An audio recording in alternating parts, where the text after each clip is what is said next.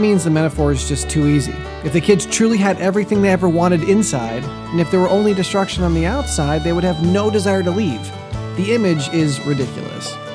Welcome to Truth, Love, Parents, where we use God's Word to become intentional, premeditated parents.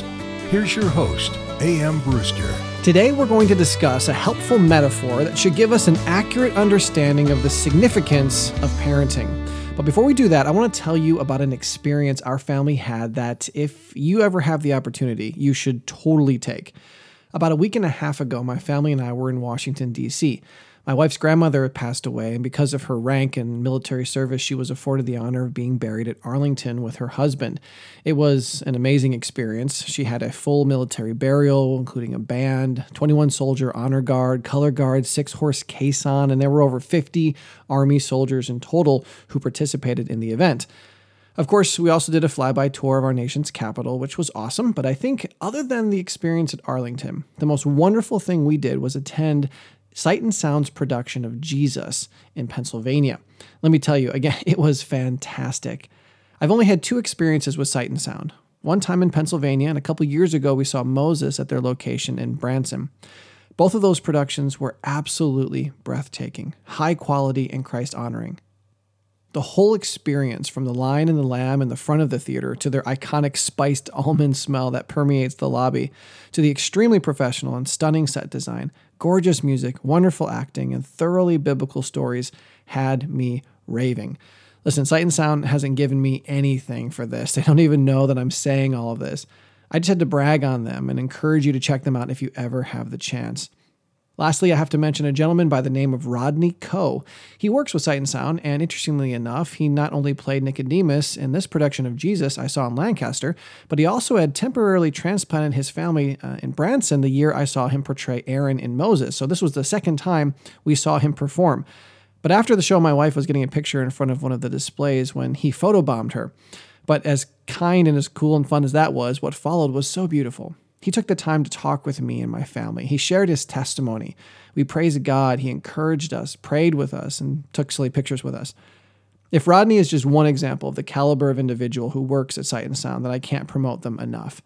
Theater is a beautiful thing, and when done well, can be instrumental in us having a correct view of the times and people of the Bible. And I plan to do a whole episode on the power of theater for our young people, but for now, just know it's worth it when it's done well. Okay, let's talk about your kids' bungee. Earlier this year, I was doing a family camp when the idea for this illustration came to me. We were discussing the nature of parenting, and so often we view it like this. Imagine your backyard has a fence around it. Parenting is so often viewed as teaching your children about the benefits of the backyard, the importance of the fence, and the dangers of leaving the yard. And the ease of our parenting is defined by how hard the kids try to get out of the yard. Only when our kids are actively acting like terrorists do we think parenting is difficult. And as long as they, happily stay in the yard, parenting is considered easy. But that could not be further from the truth. Why? Well, the Bible talks about this thing that many theologians all call the sin nature. Of course, those words are never used in the scripture like that, but the reality is there. Consider the events of Genesis 3. Adam and Eve chose to sin against God for the first time in history, and because of that, in Romans 5:12, we read that sin came into the world through one man, and death through sin, and so death spread to all men because all have sinned. Because of Adam's choice, every human being ever born has inherited this sin nature. Listen as Paul refers to this nature as a law. In Romans 7:22, he says, "For I delight in the law of God in my inner being. But I see in my members another law, waging war against the law of my mind and taking me captive to the law of sin that dwells in my members." Then in Romans 8, Paul uses the terms flesh and spirit to describe the same reality. In verse 5, God says, "For those who live according to the flesh set their minds on the things of the flesh, but those who live according to the Spirit set their minds on the things of the Spirit." It's due to his own sin nature that Paul bemoans in Romans 7, "For I do not understand my own actions, for I do not do what I want, but I do the very thing I hate. Now if I do what I do not want, I agree with the law that it is good, so now it is no longer I who do it, but sin that dwells within me. For I know that nothing good dwells in me, that is, in my flesh.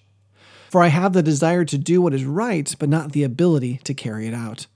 For I do not do the good I want, but the evil I do not want is what I keep on doing. Now, if I do what I do not want, it is no longer I who do it, but sin that dwells within me.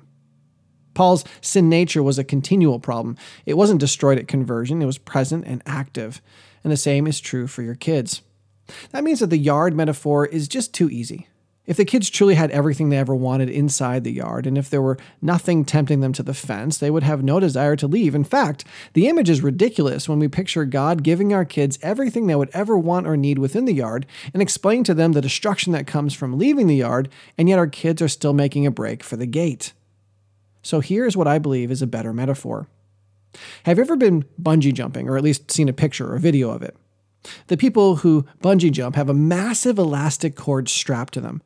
Now imagine a gigantic brick wall, and secured to that wall is a 6-foot bungee. When fully stretched, and keep in mind that it takes a lot of effort to stretch the bungee, this elastic rope can just barely reach the opposite wall, which is 20 feet away. Now picture that the day your child was born, they were fastened to that bungee. There they were as infants, connected to the bungee and completely incapable of moving it even when it wasn't taught. And as they grew older, they built the necessary muscle to stand despite the bungee, and they even came to the point where they could stretch it an extra inch. Of course, as they've grown, we've told them about the joys of the other wall, and we've told them about the destruction that comes from staying next to the wall on which their bungee is fastened. And we've constantly and consistently educated and reproved them, and sometimes our kids have responded and participated in our counseling and training. But here's what we need to see in our mind's eye. This is the beauty of the metaphor. Imagine your child physically and literally strapped to a concrete wall, and they're pulling against the bungee, and let's say they're doing a good job stretching it an extra foot. There's no way on earth they're going to stretch it the remaining 13 feet on their own. They're simply not strong enough. No matter how hard they try in their own strength, that bungee is going to win. And the harder they try, the easier it will be for the bungee to win. Try this. Pick up your phone and hold it in front of you with a slightly bent arm. How many minutes can you hold it right there? I experimented with this. I was able to hold the phone still for a little over 15 minutes. I wasn't able to hold an iPhone in the air for even half an hour. Now picture your child trying to fight against the bungee all day long. Now let's get a little bit more specific with this illustration. The wall is sin. Psalm 51:5, I was brought forth in iniquity, and in sin did my mother conceive me. The bungee is our sin nature that keeps us returning to the things we hate, like a dog returns to his vomit. Isaiah 59:2 says, your iniquities have made a separation between you and your God, and your sins have hidden his face from you so that he does not hear. Good parenting, then, is not a parent and child lounging in the backyard together without the kid trying to jump over the fence. Good parenting is you, as the parent, standing next to your child who is straining and fighting the pull of their bungee. And you're helping them take that next step, stretch the bungee another 6 inches. Of course, this only works if the child is actually working with you. If you're teaching them and reinterpreting life for them, but they refuse to even pull against the bungee, there's nothing you can do. You will not be able to drag them over to the other wall. But when they acknowledge that they need to make it to the other wall and they're working with you, not against you, then you can lock arms and strain against the constant pull of the flesh. But our metaphor still isn't that accurate. Here's why. Your child may be able to stretch the bungee a foot on their own, but they're still on the sin side of the room. And even with your help, they won't be able to necessarily cross the center line of the room, because we must not forget that you have a bungee strapped to you too. Romans 3:23 teaches us that all have sinned and fall short of the glory of God. 1 John 1:8-10 says, if we say we have no sin, we deceive ourselves and the truth is not in us. We can't sit there and say we have no bungee. Yeah, you've had more practice and you're hopefully spiritually stronger, but you're not only trying to help them fight their bungee, you're having to fight yours as well. So there you are, pulling against these massive bands, trying to reach the other side of the room together. Is this image helping you? Parenting is hard. Discipleship is hard. It's no yard. It's a moment-by-moment fight to glorify God in all we do. But we have to be a little bit more honest with ourselves.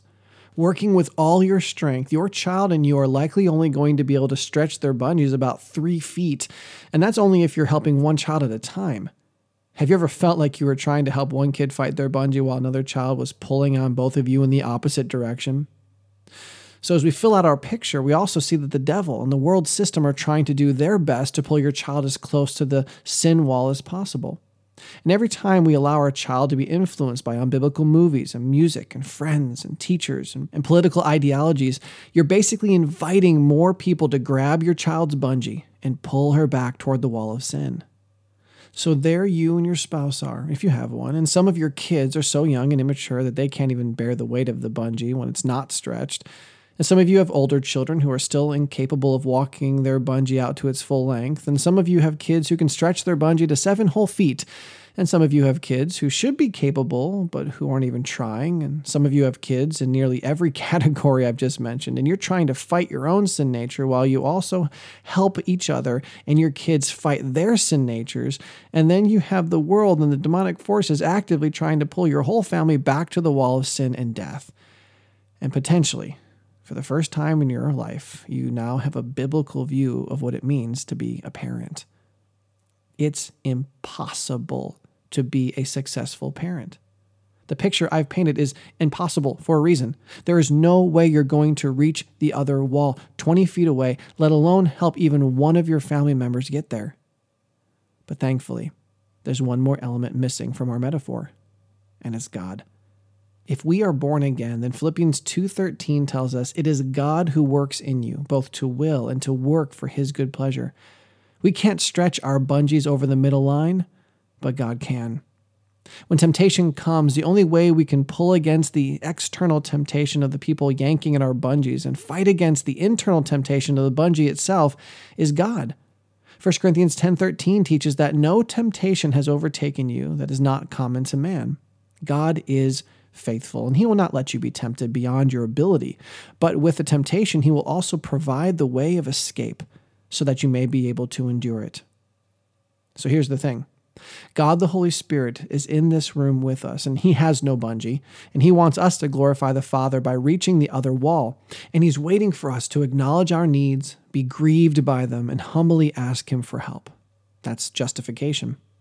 Then he's going to come over to us in our need and take us by the hand and comfort us and empower us in a way we can never work up on our own. But we have to participate. He's not going to drag us kicking and screaming. That's sanctification. But the Holy Spirit also wants to use us. As he's helping us cross the room and we're sweating as we cooperate with him, he wants us to be teaching and interpreting for and counseling and training our kids. And those counseling and training roles are going to require us to link arms and help our kids step onto the Christ-honoring side of the room. And hopefully we're building community in our lives that will also be helping us and our kids. This illustrates us doing the right thing in the right way, for the right reasons, in the right power. Then and only then is it true obedience. But we need to remember that the Holy Spirit is not going to help our child cross the center of the room if the child is unsaved. And there's nothing we can do to help our child cross the center of the room if they're unsaved. They have to have a relationship with God and be working out their salvation with fear and trembling. Is it really impossible without God? Totally. Is it possible with God? Definitely. Is it a walk in the yard? Never. Parenting is a fight against our very sin natures and the temptation of the world and Satan. And even on a good day, it takes an act of God in our lives to do it well. Now, please understand that this wasn't designed to discourage you. It was designed to give you an accurate view of the spiritual reality of your call to be an intentional, premeditated ambassador parent. In Matthew 19:26, we read, Jesus looked at them and said, "With man, this is impossible, but with God, all things are possible." You can be a successful parent by the power of God. And as a follow-up to today's study, check out episode 87 to learn what successful parenting even is. And then share this episode with your friends so they too can have a biblical view of parenting. And I really hope you'll join us for our next episode. It will be our 200th full-length episode, and it will be the start of a very important study that will help us determine if we're parenting zombies. Yes, I said zombies. Now, I know it may sound like I'm trying to be the Fonz and jump a shark, but I believe this will be a very helpful study as we learn to be the parents God called and created us to be. It doesn't matter if we have terrorist kids, zombie kids, hard-hearted, rocky-hearted, or thorny-hearted kids. It doesn't matter if our kids are soft-hearted and growing. Parenting is impossible without God.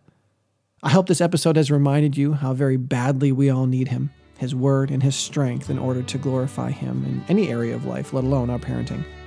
So to that end, I'll see you next time.